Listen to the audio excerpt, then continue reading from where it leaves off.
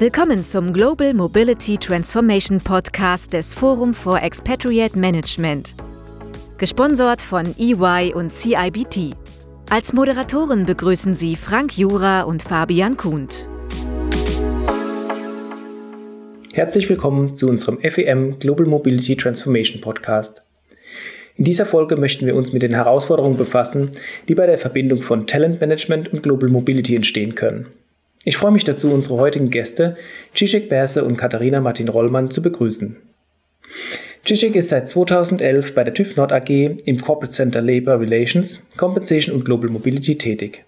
Zu ihren Aufgaben zählen unter anderem die Leitung strategischer HR Projekte, strategische Global Mobility Themen wie zum Beispiel Rahmen- und Randbedingungen für internationale Personaleinsätze sowie die Beratung der operativen HR-Einheiten. Nach ihrem Studium der Sozialwissenschaften startete Cicek bei einem großen Automobilkonzern im Personalwesen. Es folgten weitere Stationen in operativen Entsende- und Global Mobility Rollen, bis sie 2011 ihre aktuelle Rolle übernahm. Unser weiterer Gast, Katharina, ist seit 2020 stellvertretende Bereichsleiterin HR bei der DMT. In ihrer Funktion ist sie mit sämtlichen internationalen Personalthemen betreut und arbeitet eng mit ihren Bereichsleitern und HR-Kollegen in den Auslandsstandorten zusammen. Nach dem Abschluss ihres Studiums in Sozialwissenschaften, BWL und Psychologie startete Katharina ihre Karriere bei einem amerikanischen Handelskonzern, bevor sie in den internationalen Personalbereich bei DMT wechselte. Herzlich willkommen, Cicek und Katharina. Ja, vielen Dank. Danke auch von meiner Seite. Hallo ihr beiden. Wie Frank schon gesagt hat, geht es heute um die Verzahnung von Talent Management und Global Mobility. Und das Thema ist nun wirklich sehr weitläufig und man kann daraus sicherlich auch eine ganze Podcast-Staffel machen. Wir haben ja beispielsweise auch in unserer letzten Episode mit Elise Müller über das Flow-Programm bei Spryker gesprochen, was letztlich das Ziel hat, den Mitarbeitern größtmögliche Flexibilität zu geben, um auch als Arbeitgeber weiterhin attraktiv zu bleiben. Heute wollen wir mit euch insbesondere über die Aspekte Talent Akquise und auch die notwendige Infrastruktur innerhalb des Unternehmens sprechen. Und wir werden zudem sicherlich auch nochmal auf das Zusammenspiel von Talent Management und Global Mobility bei der Abwicklung von Auslandsprojekten eingehen. Vielleicht nochmal zu Beginn, Cicek und Katharina, könnt ihr uns vielleicht einen ganz kurzen Überblick geben über die Schnittstellen von Talent Management und Global Mobility bei TÜV Nord? Also, ich starte mal einfach, Katharina, dann ergänze mich bitte gern. Wir vom Personal sind natürlich immer eingebunden bei den Themen der Mitarbeiterrekrutierung und insbesondere, wenn es auch darum geht, dass wir große Projekte im Ausland aufziehen, wo wir auch Mitarbeiter hin entsenden oder dort vor Ort rekrutieren für die Projekte, dann wird HR immer stark eingebunden und ist auch gefragt, insbesondere bei der Abwicklung, als auch insbesondere bevor es überhaupt zu den Einsatz kommt, bei der Prüfung, was möglich ist und was erforderlich ist, damit Mitarbeiter vor Ort hin entsendet werden können und vor Ort eingesetzt werden können, als auch eben vor Ort rekrutiert werden können. Und da arbeiten wir häufig mit eben globalen Dienstleistern zusammen, die uns bei diesen Projekten unterstützen. Genau, und die Zusammenarbeit funktioniert halt so, dass wir aus den operativen Bereichen natürlich versuchen, Sachen selbst zu lösen. Ganz vieles geht auch über die eigene Erfahrung, aber es hat sich wirklich bewährt. Es ist toll, nochmal so eine Inhouse-Kompetenz zu haben, die wir im Konzern haben. Dank Ciceks Team und ihrer Arbeit haben wir dann auch nochmal weitere Möglichkeiten, die über das eigene operative HR-Team dann manchmal so ein bisschen hinausgehen. Ich habe jetzt verstanden, dass ihr sowohl bei der Mitarbeiterrekrutierung im Ausland als auch bei der Abwicklung großer internationaler Projekte gemeinsam unterstützt. Wie seid ihr dabei organisatorisch aufgebaut? Gibt es da jetzt ein zentralisiertes Center of Expertise für die gesamte Gruppe oder arbeitet ihr da relativ dezentral mit Experten in den jeweiligen Ländern? Also bei uns ist das tatsächlich jetzt erstmal, wir gucken für die Positionen, wo wir für verantwortlich sind. Das heißt, es sind vorrangig Positionen, die in unserer Verantwortung, also von den deutschen Gesellschaften liegen und wo wir auch dann im Ausland mit Unterstützung von Headhuntern dann auch rekrutieren. Und das können einmal einfache Positionen sein, bis hin zu Geschäftsführern, die wir im Ausland rekrutieren und dort für die ausländischen Gesellschaften dann eben auch einstellen. Und das machen wir natürlich immer mit Unterstützung von Headhuntern oder auch der lokalen HR-Abteilung, wenn dann vorhanden. Für die ganz normalen Positionen innerhalb einer Gesellschaft, da ist jede Gesellschaft selber für verantwortlich und das machen die auch in Eigenregie, also dass sie dann Mitarbeiter dann vor Ort dann auch einstellen. Aber Katharina hat da bestimmt auch nochmal direkt Erfahrungen von den Gesellschaften, die ihr im Ausland betreut. Ja, es ist nicht so, dass wir jetzt einen Fall haben, den wir immer wieder durchspielen. Dann wäre es ja einfach. Dann bräuchten wir auch nicht so viel Unterstützung. Es ist wahrscheinlich irgendwo auch der Vielfältigkeit von TÜV Nord geschuldet. Also unsere Dienstleistungen sind relativ heterogen, so dass wir auch sehr viele unterschiedliche Fälle haben. Je nachdem, wie sich eben ein Projekt oder eine Entsendung oder vielleicht auch eine Rekrutierung zusammensetzen. Manchmal sind es sehr kleine Projekte, manchmal geht es darum, einen Mitarbeiter in ein bestimmtes Land zu bringen und den dann für ein Projekt da 1 bis 2 Jahre, ist auch unterschiedlich, gut organisiert zu bekommen. Manchmal ist es ein Riesenprojekt, wo wir eine 3-stellige Anzahl an neuen Mitarbeitern suchen und die müssen wir dann natürlich auch arbeitsrechtlich, SV-rechtlich und so weiter komplett sauber abwickeln. Und dann ist es manchmal auch so eine ganz, in Anführungsstrichen, einfache Rekrutierung, die aber schon mittlerweile so häufig auch global oder weltweit auf jeden Fall stattfindet. Also wenn wir in England jemanden einstellen wollen, suchen wir häufig also wir schreiben auf internationalen Börsen aus und können uns auch gut vorstellen, dass bieten in erster Linie dann häufig Deutschland und England zum Beispiel als Arbeitsort an, sind da aber auch sehr flexibel. Wenn wir jemand finden, der das richtige Know-how mitbringt, haben wir auch schon mal dafür Modelle gesorgt, wo das Arbeiten außerhalb dieser beiden Standorte zum Beispiel dann möglich ist. Mich würde mal ganz kurz interessieren, wie eure Organisationsstruktur aufgebaut ist, weil was wir immer wieder hören ist, dass gerade beim Rekrutierung, dass es oft lokal passiert und wenn es dann ein ausländischer Mitarbeiter ist, dass teilweise gar nicht, die lokalen HR-Einheiten gar nicht genau wissen, wie sie damit umgehen müssen, was es zu beachten gibt. Wie habt ihr es geschafft, euch so zu verzahnen, damit ganz klar ist, Achtung, wir stellen jemanden im Ausland ein oder einen Ausländer an einem Standort, hier gibt es weitere Themen zu beachten und da ist die Toolbox, auf die wir zurückgreifen, beziehungsweise da sind die Kollegen, die uns dabei unterstützen. Wie kann man sich das vorstellen? Das ist auf jeden Fall nicht im Alleingang möglich. Es ist ja auch wirklich von Land zu Land unterschiedlich. Und das Schöne an dieser Arbeit ist, man lernt mit jedem Fall etwas dazu.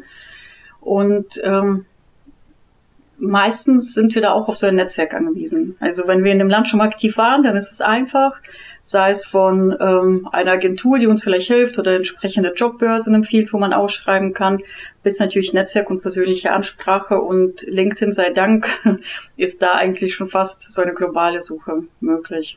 Frank hatte gerade das Thema Toolbox erwähnt, um Einstellungen im Ausland abzuwickeln, wenn ihr bei lokalen Einstellungen von Experten im Ausland herangezogen werdet. Aus meiner Sicht ist auch gerade die strukturierte Bearbeitung von Auslandssachverhalten wichtig, um auch die Fälle effizient abzuwickeln. Beispielsweise könnten ja bereits Informationen zum strukturierten Prozessablauf der Einstellung mit dem Business im Vorhinein geteilt werden, entweder über SharePoint oder über das Intranet. Aber da geht es schon um profane Fragestellungen wie: Welche Informationen müssen euch zu Beginn vorliegen, um den Prozess anzustoßen? Beispielsweise solche Themen wie: Welche Nationalität hat die gewünschte Person? Wo soll die Arbeit ausgeübt werden? Womit wir dann auch letztlich wieder zum Thema Remote Work kommen. Denn ich sehe jetzt zurzeit schon den Trend, dass bei vielen Einstellungen aus dem Ausland der Wohnsitz im Ausland aus Mitarbeitersicht nicht gänzlich ausgegeben werden soll.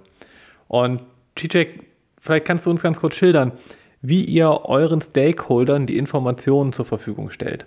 Es ist einfach so, dass wir im HR, klar, ich bin hier im Corporate Center angesiedelt, das heißt im Headquarter, und wir im Rahmen des Corporate Centers geben halt Rahmen- und Randbedingungen vor und unterstützen unsere globalen HR-Einheiten mit unserer Expertise. Also unter anderem, wenn Bedarf an Beratung da ist, dann wendet sich Katharina jetzt zum Beispiel dann an mich.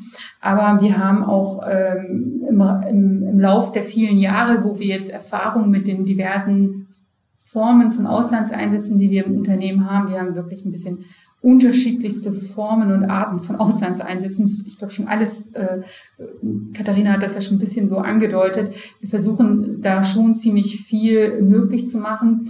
Wir schauen, was sind die Bedarfe beim Business, wo ist der Business Need und gucken, wie wir das realisieren können HR-seitig und haben da einfach verschiedene Checklisten, Formblätter, sowohl für Führungskräfte als für Personalreferenten oder auch für Mitarbeiter, die ins Einsatz gehen. Oh, hallo, ich muss ins Ausland, was muss ich tun? Wir sind da über die Jahre jetzt, glaube ich, gut aufgestellt, so dass die verschiedenen Zielgruppen da einfach auf unsere SharePoint-Seiten beziehungsweise ins Intranet gehen können und dort die Informationen abrufen können, die sie benötigen. Ich hätte vielleicht noch eine Frage jetzt speziell zur Talent Akquise in den letzten 12 bis 18 Monaten.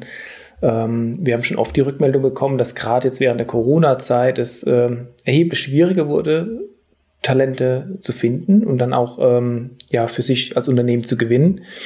Und wenn es dann soweit ist, kommen neben dem Business Need häufig natürlich auch Anfragen gerade vom Talentpool, ne? Was natürlich bedeutet, wo möchte ich arbeiten? Und da würde mich mal interessieren, wie ihr das seht. Habt ihr ähnliche Erfahrungen gemacht? Und wenn ja, wie seid ihr damit umgegangen? Ich meine, das eine, wie gesagt, ist Business Need. Die suchen ganz klar einen Kandidat mit dem speziellen Profil. Aus der Erfahrung der Gespräche der letzten Monate kam eben da zum Vorschein, dass es schwierig ist, momentan die richtigen Mitarbeiter zu finden. Ich weiß nicht, ob das bei euch ähnlich ist.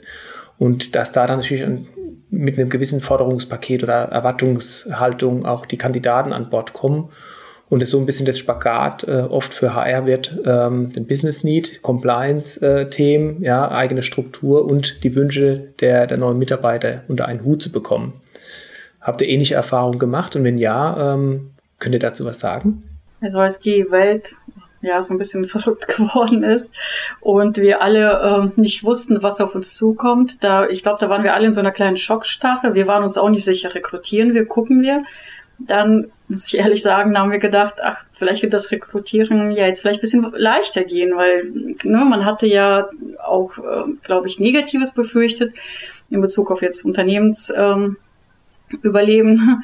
Und das kann ich überhaupt nicht bestätigen. Letztendlich ist es natürlich auch gut so für unseren Markt, aber das Rekrutieren ist nicht leichter geworden. Also im Gegenteil, wir haben festgestellt, dass die Kandidaten noch ein bisschen verhaltener geworden sind und wahrscheinlich, weil die auch in dieser Starre noch verwalten, sich eher nicht getraut haben, den Job zu wechseln. Und international hat das einfach diesen persönlichen Kontakt, der war ja unmöglich. Es gab ja zum Teil Länderkonstellationen, da konnte, selbst wenn man die ich glaube, im schlimmsten Fall waren es 2 Wochen, eine Isolation. Selbst wenn man das in Kauf genommen hätte und hätte gesagt, wir treffen uns und du kommst mal rüber, das war ja zum Teil mit manchen Ländern gar nicht möglich. Und da haben wir tatsächlich ein paar Besetzungen um locker ein halbes bis ein Jahr hinausschieben müssen. Und vielleicht waren wir da auch, frage ich mich ehrlich gesagt im Nachhinein jetzt auch, vielleicht hätte man da auch ein bisschen mutiger sein müssen.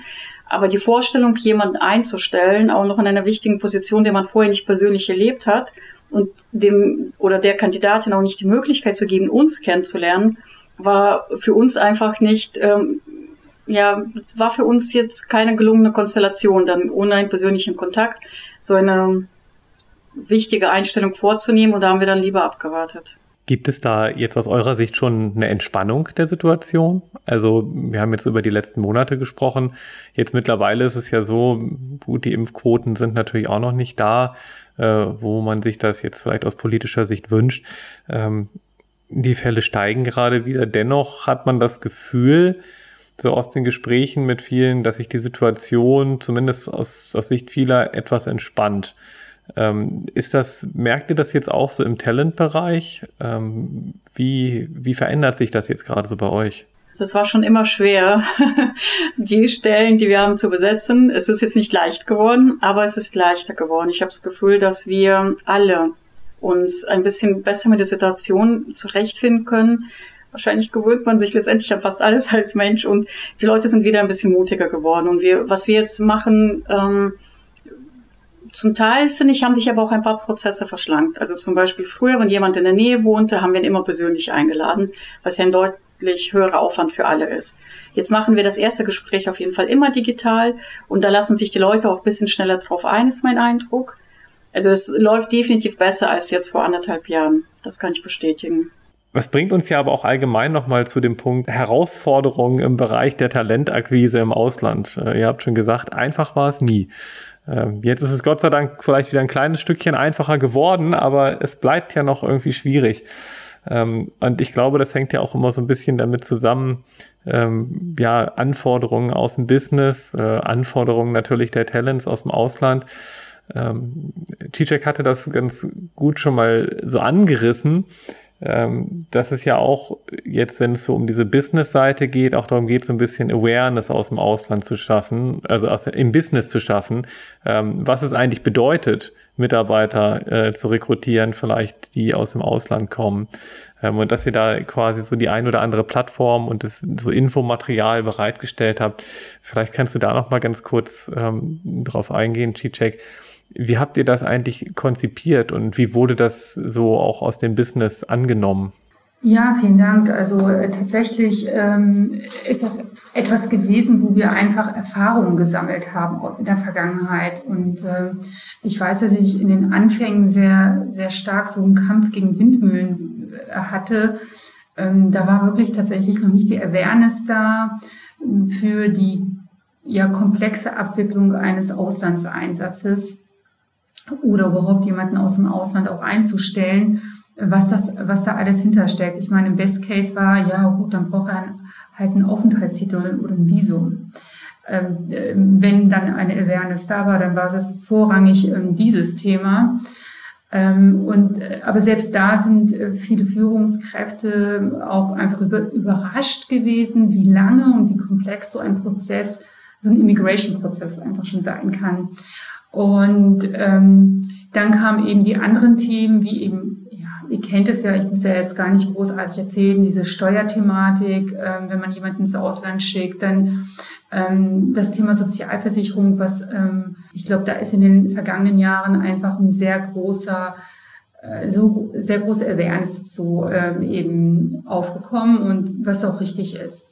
Und da haben wir in der Vergangenheit peu à peu eben angefangen, tatsächlich Führungskräfte zu informieren, Mitarbeiter zu informieren, unsere HR-Kollegen auch zu diesem Thema noch besser aufzustellen. Das ist ja nicht gerade ein Alltagsgeschäft gewesen damals und das hat jetzt natürlich aber im Zuge der Jahre und der verstärkten Internationalisierung des TÜV Nords zugenommen. Und so, dass wir dann dahin gekommen sind, eben eigene Seiten zu entwickeln, um die verschiedenen Zielgruppen, die es bei uns gibt, besser zu informieren und abzuholen. Und wir sind da jetzt schon gut aufgestellt. Vielen ist das bewusst, dass das kein einfaches Thema ist, jemanden ins Ausland zu schicken, auch nicht im Rahmen einer vermeintlich einfachen Dienstreise ins Ausland, dass es auch da sehr viele Themen und Punkte gibt, die es im Vorfeld zu klären gibt. Wir haben diesbezüglich Formblätter erstellt, die sowohl vom Mitarbeitenden als auch von der Führungskraft dann befüllt werden müssen und dann ans HR gehen. Und erst mit diesem vollständigen Sachverhalt startet HR mit der Prüfung und der Abwicklung dieses Auslandseinsatzes, weil viel Zeit in der Vergangenheit einfach draufgegangen ist, überhaupt den Sachverhalt zusammenzutragen. Das klingt sehr einfach, ist tatsächlich aber immer doch komplexer oder komplizierter, als man meint und endet manchmal bei so einer einfachen Frage wie lange bleibt der Mitarbeiter dort? Weiß ich noch nicht. Wann geht er? Irgendwann im nächsten Quartal. Also solche Aussagen, die nicht böswillig sind, sondern einfach, weil viele das selber noch tatsächlich nicht wissen. Aber wenn sie es selber nicht wissen, dann ist es natürlich für uns HR auch schwierig. Und da eben ein Bewusstsein für zu schaffen, dass wir nur so gut arbeiten können, wie die Informationen, die uns vorliegen. Und je besser die Information, der Sachverhalt uns vorliegt, desto besser können wir arbeiten. Und diese Awareness ist, finde ich, gut bei uns im Unternehmen angekommen. Wir werden HR-seitig immer stärker eingebunden. Aber jeder Gute kann noch besser werden, sage ich immer. Natürlich hakt es immer an der einen oder anderen Schnittstelle. Und insofern sind wir immer noch guter Dinge dabei, diese Themen weiter bei unserem Konzern zu kommunizieren. Ja, absolut. Auch aus Beratersicht ist das tatsächlich ein sehr oft ein Thema, dass Anfragen gestellt werden, aber man muss natürlich auch immer dann nochmal wieder in den Dialog treten und dann sagen, okay, aber wir bräuchten jetzt doch nochmal folgende Informationen für den Sachverhalt und dann unsere Ansprechpartner sitzen ja oft in der HR und dann sagen die, ja, okay, wir gehen nochmal ans Business zurück, weil wir haben sie natürlich selber nicht. Von daher, wenn man das mal so aufkumuliert, dann ist das wirklich eine Menge von Zeit, die sich ja auf jeder Seite auch nochmal so aufsummiert. Ne? Also wir fragen dann bei HR fragt nochmal beim Business muss nochmal in sich gehen, geht dann nochmal wieder an HR geht an den Berater und dann geht's wieder zurück. Da summiert sich schon einiges mit auf, was man mit so einer Standardisierung echt wunderbar, glaube ich, lösen kann oder zumindest signifikant verbessern kann. Was mich nochmal interessieren würde beim SharePoint, du hast gesagt, da habt ihr halt quasi auch schon sehr viel Informationen bereitgestellt. Wie habt ihr das redaktionell gemacht? Du hast vorher mal gesagt, ihr habt ja sehr viel gelernt aus den einzelnen Fallkonstellationen, die ihr habt. Habt ihr diese Fallkonstellationen dann genommen und quasi vom Speziellen ins Allgemeine transformiert? Oder habt ihr gesagt, okay, wir haben jetzt hier so ein paar Sachen, die wissen wir schon. Wir haben auch noch so ein paar Blindspots und da versuchen wir jetzt nochmal unter Einbeziehung vielleicht irgendwelcher externer Spezialisten oder vielleicht auch interner Spezialisten aus der Rechtsabteilung oder ähnliche nochmal mit ranzuholen und zu gucken, wie kriege ich jetzt diese Blindspots quasi weg, damit ich halt eine allgemeine Information und halt nicht so eine zu sehr landesspezifische Information bereitstellen kann. Ich habe, als ich diese Intranet-Seite aufgestellt habe, das sind verschiedene Zielgruppen, die ich da anspreche. Insofern sind es unterschiedliche Seiten mit unterschiedlichen Zugriffsberechtigungen. Und entsprechend kommuniziere ich da natürlich auch anders und stelle andere Dokumente und Informationen zur Verfügung. Der Mitarbeitende, der ins Ausland geht, der möchte erstmal allgemeine Informationen haben, da habe ich einfach aus der Erfahrung quasi so eine Art, was sind denn so FAQ-Themenblöcke? Dann habe ich Checklisten von einer einfachen ich packe Checkliste bis hin, ich komme da an zu, wen muss ich informieren, etc. Also ganz viel Checklisten, was für die Mitarbeitenden interessant ist, zu dem, was gibt es, was für Richtlinien haben wir bei uns im Konzern zu dem Thema. Dahin verlinke ich also wirklich das in Themenblöcke gepackt. Da muss ich jetzt auf Mitarbeiterseite, musste ich jetzt nicht noch jemand speziell dazu holen. Wir haben in der Vergangenheit, wenn wir die Fälle abgewickelt haben, haben wir immer und tun es jetzt auch jetzt noch mit Dienstleistern, Steuerberatung, Rechtsanwälten etc. gearbeitet, die uns bei diesen Fällen beraten. Natürlich, also das wäre schön, wenn ich es könnte, aber ich glaube, das ist illusorisch und das kann keiner auf der Welt beraten zu jedem Land dieser Welt. Und insofern, ich glaube, das mag am Anfang wundern die sich, aber ich meine, das wird relativ schnell allen klar, dass ich sage, ja, ich kenne die Rechtslage nicht in den USA, ich kenne die Rechtslage in England nicht und ich kenne auch die Rechtslage in China nicht. Ich weiß nicht, wie das dort steuerrechtlich gehandhabt wird in Shanghai. Es ist anders als in Guangzhou und in Guangzhou ist es anders als in Beijing und und in den USA ist es sowieso ganz anders und jeder Bundesstaat hat nochmal was Spezielles und dann gucken sie schon, so wie ich am Anfang geguckt habe, als ich das erste Mal gehört habe, dass auch die Länder oder die Bundesstaaten unterschiedliche Gesetze haben. Also von daher arbeiten wir da mit Dienstleistern zusammen und auch da für die Zielgruppe Personaler habe ich das auch in Themenblöcken gepackt. Und allgemein erstmal, was zum Thema Sozialversicherung und wie das funktioniert zum Thema Sozialversicherungsrecht. Und wenn ich jemanden ins Ausland sende, von einer Ausstrahlung zu einer Einstrahlung, das weiß man, wenn man viele Jahre Expat-Management gemacht hat, dann kann man das schon, glaube ich, ganz gut auf einem jetzt nicht Deep Drive, aber schon erstmal einen guten Level schon informieren. Und ganz ehrlich, man muss sich sowieso den Fall immer ganz genau anschauen. Also informiere ich quasi auf einer guten ersten Oberfläche, würde ich mal so formulieren, glaube ich, zu dem Thema Sozialversicherung, Steuern, Immigration, Relocation und gebe unsere Standardrahmenverträge, Checklisten für die Personaler, was müssen die tun, wem müssen sie sprechen. Und dann gucken wir uns den Fall en Detail an. So machen wir das tatsächlich. Das ist ja ganz interessant, Cicek. Das heißt, das bringt uns ja auch zu der Frage der Compliance, was natürlich mit der größte Auslöser der Thematik ist, bei Einsätzen im Ausland oder eben ausländische Mitarbeiter für eine andere Gesellschaft zu rekrutieren. Das heißt, das Thema Compliance habt ihr quasi in der übergeordneten Gesellschaft ausgerollt, habt unterstützend eben über den SharePoint Informationen bereitgestellt, wie Checklisten, Erstinformationen, sodass im Business, in allen Bereichen alle Bescheid wissen, Achtung, wenn wir so einen ähnlich gelagerten Fall haben, gibt es was zu tun, weil das ist ja oft die größte Schwierigkeit. Und du hast es vorhin schon erwähnt, oder Katharina, dass ihr eine gute Durchdringung schon im Business habt, dass zumindest die Awareness da ist. Achtung, da könnten noch nachgelagerte Themen kommen, nicht nur die Rekrutierung oder nicht nur der Einsatz an sich, sondern eben noch Compliance-Themen. Das heißt, ihr macht es so, dass ihr erstmal Informationen zur Verfügung stellt und vermutlich dann der jeweilige HR-Kollege, Kollegin dann im Einzelgespräch dann die Einzelfallbeleuchtung machen. Ist das so korrekt oder macht ihr das anders? Cicek lächelt, ich glaube, ich übernehme das. Wir haben, genau, ich kann das nur bestätigen, was Cicek sagte. Wir haben anfänglich, mussten wir auch manchmal um unseren Platz am Tisch so ein bisschen kämpfen, wenn es dann um Projektbesprechung geht, beziehungsweise eigentlich noch deutlich im Voraus müsste man ja schon involviert sein als HR, bei Risikokommissionsgesprächen, bei Abwägungen, bewerben wir uns um ein Projekt oder nicht. Bei der Kalkulation sind ja HR-Kennzahlen essentiell. Ne? Man muss ja schon wissen, in welchem Land zahlt man welchen Lohn oder welche Auflagen kommen noch dazu.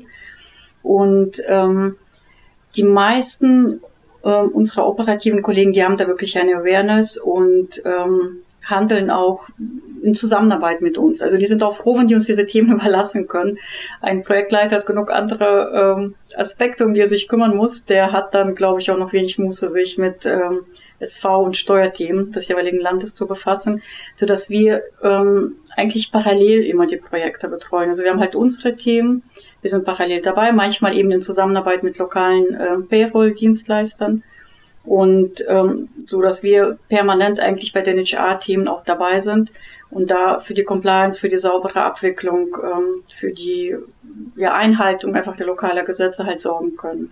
Also es ist ja wunderbar, wie ihr das schon gestaltet habt, ganz oft, und ich glaube, das kann Fabian auch bejahen, hat man genau diese Gespräche, dass eben die Durchdringung innerhalb des Business noch nicht oder sehr schwierig vorangeht und dass oft HR oder auch die Mobility-Abteilung so ein bisschen hinterher rennt. Ne?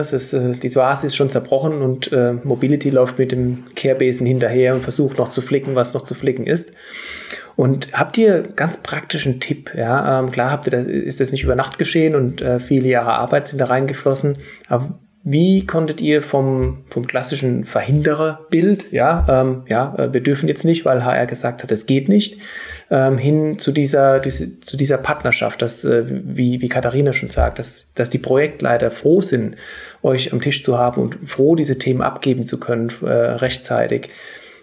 Habt ihr da vielleicht 1-2 Tipps? Weil ich denke, viele der Zuhörer sind wahrscheinlich noch nicht in diesem Stadion angekommen und suchen natürlich immer auch Hinweise, was kann man da noch machen, ja, was funktioniert vielleicht besonders gut. Also ich finde, was wir schon gut können, ist das, und ich glaube, da ist die Awareness tatsächlich wirklich schon gut im Unternehmen angekommen. Das ist bei diesen längerfristigen Projekten, wo wir selber sogar immer noch am Arbeiten sind, und vielleicht einfach ist das Thema auch diese Awareness bei diesen kurzfristigen Dienstreisen tatsächlich, ne? Und da sind wir selber auch immer noch stark dabei, Awareness zu schaffen. Einfach vor dem Hintergrund, von melderechtlichen Vorgaben, die wir innerhalb der EU eben zu berücksichtigen haben. Also meine Erfahrung aus den letzten Jahren ist es tatsächlich, an verschiedenen Fronten zu kommunizieren. Und das ist einmal bei den Führungskräften, auf Betriebsversammlung tatsächlich zu gehen und auch Mitarbeiter zu informieren, dass die selber schon mal was dazu gehört haben. Und nicht, also selber dann einfach automatisiert, also von uns aus dann sagen, okay, da habe ich ja das, ich gehe ins Ausland, nimm das Formblatt, fülle es aus, schick's meiner zuständigen Personalreferentin zu. Dann auch den anderen Schnittstellen bei uns im Hause, Teamassistenzen, Sekretariaten, die auch stark abzuholen. Also gerade weil die zum Beispiel zu dem Thema Dienstreisen und da einfach verstärkt eben an verschiedenen Schnittstellen eine Kommunikation zu betreiben, so dass man das breiter streut, dieses Thema. Und und da musst du auch wirklich so eine Zielgruppenansprache tun. Also du gehst zu den Mitarbeitern auf die Betriebsversammlung, kommunizierst da, du gehst auf die Führungskräfteversammlung, kommunizierst dort, du gehst an die Teamassistenzen heran und kommunizierst es dort.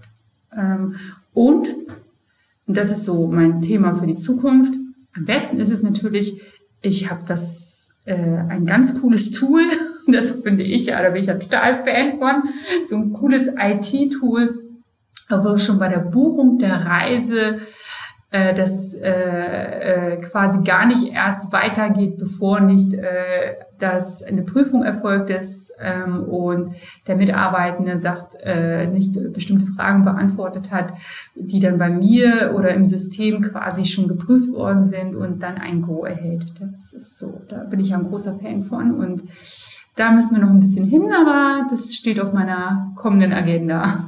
Auf das Tool freue ich mich schon. Und jetzt sagt mir gerne Bescheid, wenn es kommt.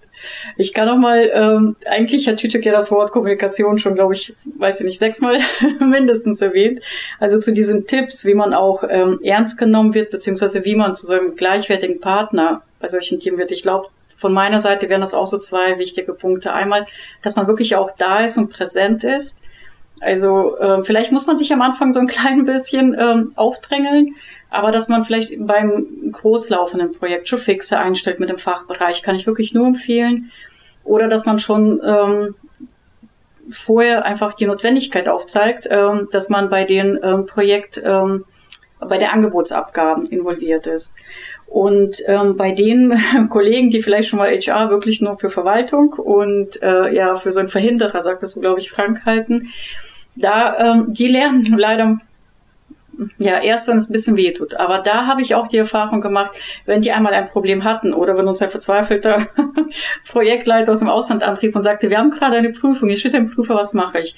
Und wenn man dann in dem Moment nicht sagt, told you so, sondern hilft und erstmal hilft, das Problem zu lösen und im Nachhinein haben wir dann immer das Gespräch gesucht und gesagt, guck mal, hättest du uns involviert, wird das und das fertig, wir wissen, du musst die Daten auf dem Laufwerk parat haben, das machen wir für den und den, da ist die Prüfung reibungslos gelaufen, dann merkt man schon wirklich beim nächsten Mal, binden die einen ein. Also dass man da so ein bisschen lösungsorientiert vorgeht, auch wenn man das vielleicht in dem Moment mit einer gewissen Genugtuung macht, ist alles nur menschlich, aber ich glaube, das hilft und diese Leute binden einen dann beim nächsten Mal auch mit ein. Ich würde an der Stelle ganz gerne noch mal kurz auf das Thema der Abwicklung zu sprechen kommen. Und insbesondere jetzt auch bei Mitarbeitern der deutschen Gesellschaft, die dauerhaft im Ausland arbeiten. Und da gibt es ja grundsätzlich 2 Fallkonstellationen. Die erste und einfachere ist sicherlich, dass ich als Unternehmen in dem betroffenen Land ja bereits eine Struktur habe. Ja, in solchen Fällen kann ich die natürlich nutzen, um die administrative Abwicklung vorzunehmen. Ich denke dabei jetzt insbesondere auch um Themen wie die monatliche Abrechnung, Lohnsteuer, Sozialabgaben des Mitarbeiters. Die zweite und aus meiner Sicht deutlich anspruchsvollere ist die Fallgruppe, bei der ich im Ausland keine eigene Struktur habe. Und in den Fällen muss ich mir als Unternehmen im Regelfall über Dienstleister Unterstützung bei der Abwicklung suchen. Und hierbei spielen ja auch verschiedenste Risikoaspekte mit rein. Also beispielsweise Risiko zur Begründung einer Betriebsstätte, Abführung von Lohnsteuern und Sozialabgaben und vieles mehr. Und meine Frage zielt jetzt so ein bisschen auf die Dienstleister ab. Wenn ich also einen Dienstleister auswähle, habe ich ja grundsätzlich die Wahl zwischen einem rein lokalen Dienstleister, der in dem jeweiligen Land lokal tätig ist, und einem international tätigen Dienstleister. Und der seine Dienstleistung ja vielleicht sogar auch in mehreren Ländern für mich erbringen kann. Aber welche Erfahrung habt ihr jetzt bei TÜV Nord gemacht?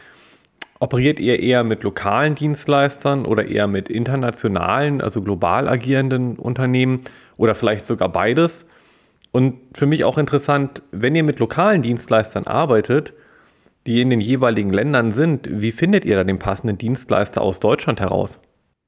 Also tatsächlich haben wir das schon regelmäßig und öfter mal gehabt, dass wir Leute vor Ort eingestellt haben für unterschiedlichste Projekte oder einfach auch, weil wir da ein Business aufziehen wollten in dem Land. Wir haben den Mitarbeiter gefunden und der wurde dann eingestellt. Dann hat man vorher schon geschaut, im Rahmen der Risikoprüfung, wie wollen wir das eigentlich aufziehen? Also wie soll es überhaupt funktionieren? Also das Business vor Ort aufzuziehen. Und da wird schon eruiert, wollen wir eine Betriebsstätte gründen oder wird schon eine Betriebsstätte gegründet, wird gegebenenfalls keine gegründet, weil es nur eine Person ist und die bestimmte Befugnisse doch nicht hat. Wir gucken uns immer die Fallkonstellation an. Wird eine gegründet, dann holen wir uns immer Berater dazu. Meistens arbeiten wir mit einem der Big Four zusammen. Es sei denn, wir haben schon Erfahrungen vor Ort gesammelt aus anderen Projekten mit lokalen. Das sind aber häufig, ehrlich gesagt, dann wenn auch die Außenhandelskammern, mit denen wir dann zusammenarbeiten, die, finde ich, ein sehr gutes Netzwerk vor Ort haben und die wir dann involvieren und bei der Beratung dann sowohl für die Abführung oder Bezahlung der Payroll, also so ein Payroll-Dienstleister vor Ort, mit denen Vertrag aufsetzen und der Abwicklung der ganzen daran hängenden Themen. Und wie gesagt, wir arbeiten, wenn dann meistens mit einem Berater zusammen, der dann halt sowohl die arbeitsrechtliche Prüfung vornimmt, wenn es dann da ist, das haben meistens eine der Big Four, haben meistens auch einen Arbeitsrechtler vor Ort, wenn nicht, dann haben wir eine internationale, global aufgestellte Rechtsanwaltskanzlei, die meistens immer vor Ort einen Partner haben in den jeweiligen Ländern, auf die wir zurückgreifen können. Und wie gesagt, die globalen Dienstleister haben meistens auch einen Payroll-Provider.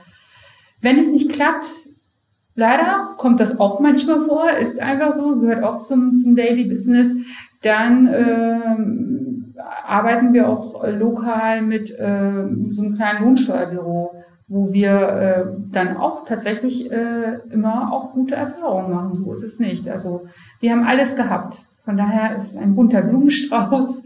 Und ich kann tatsächlich nur empfehlen, immer einen Berater dazu zu holen, wenn man im Ausland ein Business aufzieht, weil es und immer einen, der auch Kenntnisse von vor Ort hat, weil es einfach zu viele lokale Gesetzgebung gibt, die wir hier einfach überhaupt nicht überblicken können. Jedes Land ist so speziell. Ich wundere mich immer, was möglich ist. Man sollte sich auf jeden Fall einen Berater dazu holen, der auch einen wirklich gut berät und gut durch die Themen durchführt. Man selber hat schon im Blick, was man alles wissen möchte und prüfen lassen muss, aber trotzdem brauchen wir die Expertise vor Ort. Ja, vielen Dank. Ich habe noch eine Frage und das hatten wir in unserem Eingangsgespräch mit euch schon mal besprochen. Ihr habt einen recht interessanten Onboarding-Prozess für Mitarbeiter der deutschen Gesellschaft im Ausland geschaltet. Und ich denke, das ist ja wahrscheinlich mit eins auch der Erfolgsrezepte, wie es schafft, auch so eine große, diverse Mitarbeiterstruktur an euch zu binden. Was natürlich für das Talentmanagement spricht, aber natürlich auch direkt für die gute Organisation von so einem Onboarding-Prozess. Könnt ihr vielleicht darauf nochmal eingehen oder das mal darstellen unseren Zuhörern, wie ihr das organisiert? Im Normalfall, klar, mit wahrscheinlich ein paar Abstrichen während der Corona-Zeit. Es ist, auch hier gehen wir so ein bisschen von oben nach unten. Das ist, glaube ich, das Schöne auch in unserer Gruppe. Wir sind ein sehr großes Konzern, aber letztendlich arbeiten viele eben dann mit ihren Fachgruppen zusammen, so dass man das Gefühl auch vielleicht von einem etwas kleineren Unternehmen hat und da diese Geborgenheit oder auf jeden Fall die Kollegen gut kennt und erlebt, so dass wir auf diversen Ebenen was machen. Es gibt einmal eine gruppenweite Onboarding-Veranstaltung. Die hat jetzt genau in den letzten 1,5 Jahren digital stattgefunden. Davor war sie immer live und da haben sich unsere Führungskräfte und auch Geschäftsführer wirklich Zeit genommen, haben ihre Bereiche vorgestellt, sodass, wenn man jetzt in einem Unternehmen angefangen hat und dann nach ein paar Monaten bei dieser Veranstaltung war, einem endlich so die Augen aufgegangen sind, was die Größe und auch die Diversität der Gruppe angeht. Und die Veranstaltungen waren, ich glaube, 3-mal im Jahr jeweils an einem unserer Hauptstandorte. Das war ganz nett und irgendwann haben wir halt festgestellt, am Anfang haben wir wirklich noch Überlegungen angestellt für internationale Kollegen. Wenn zum Beispiel jemand in Deutschland angefangen hat, der einfach noch kein Deutsch können musste, aber zu so einer Veranstaltung 2 Tage lang zu gehen und nicht zu verstehen, wäre ja auch ein bisschen sinnlos gewesen.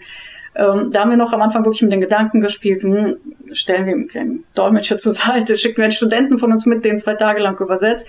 Und dann wurde aus diesen 3 Veranstaltungen eine immer international und auf Englisch abgehalten. Das war schon mal toll. So, das ist dann die große Ebene.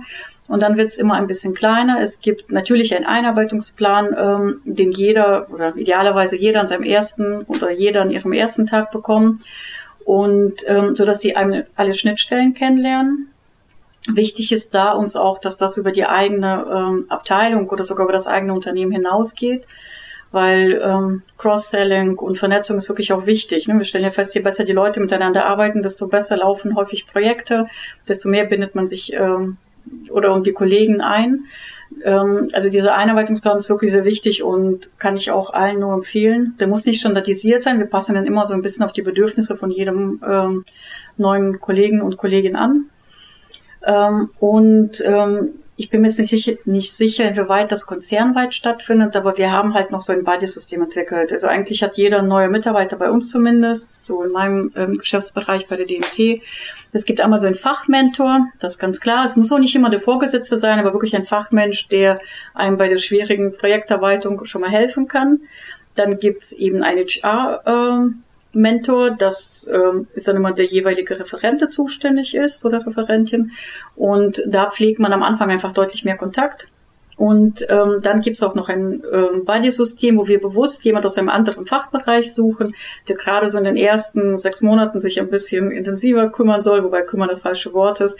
Da ermutigen wir einfach nur auch so ein Vernetzen. Also wir sagen immer, wir überlassen es euch, ihr könnt abends ein Bier trinken gehen, ihr könnt in der Kantine zusammen Mittagessen machen oder eben Kaffee trinken gehen. Aber Hauptsache, das ist in den ersten 6 Monaten ein bisschen intensiver. Und schön ist es, wenn ich dann in die Kantine gehe und die Leute immer noch dann schon fast nach einem Jahr zusammen an einem Tisch sitzen sehe. Und was wir auch noch geschaltet haben, das läuft, glaube ich, auch fast gruppenweit, ist, wir haben keinen schicken Namen dafür. Im Moment heißt es einfach nur Stammtisch für neue Mitarbeiter.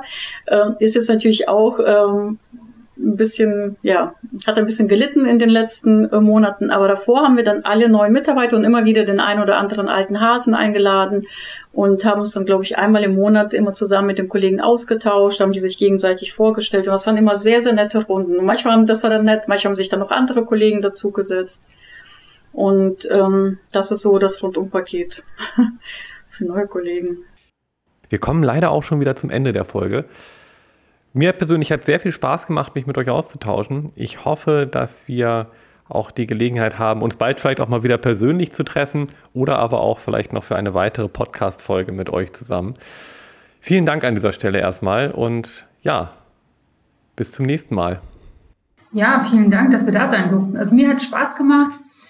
Ich finde das immer total spannend, zu horchen, wie es bei anderen läuft. Also von daher werde ich auf jeden Fall nochmal eure weiteren Podcast-Folgen folgen und freue mich schon drauf. Also vielen Dank, es hat mir Spaß gemacht. Ja, danke für die Einladung. Es hat auf jeden Fall Spaß gemacht und wer weiß, vielleicht sieht man sich auch mal live irgendwann wieder. Ja, vielen Dank auch von meiner Seite. Ich hoffe, es hat euch Spaß gemacht.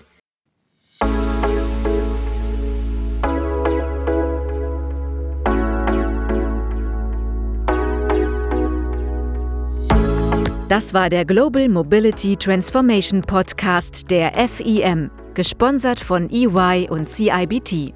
Sie sind herzlich eingeladen, mit uns die Inhalte des Podcasts zu gestalten. Melden Sie sich einfach unter der E-Mail-Adresse mail@globalmobilitytransformation.com mit Feedback, Vorschlägen oder sonstigen Anregungen.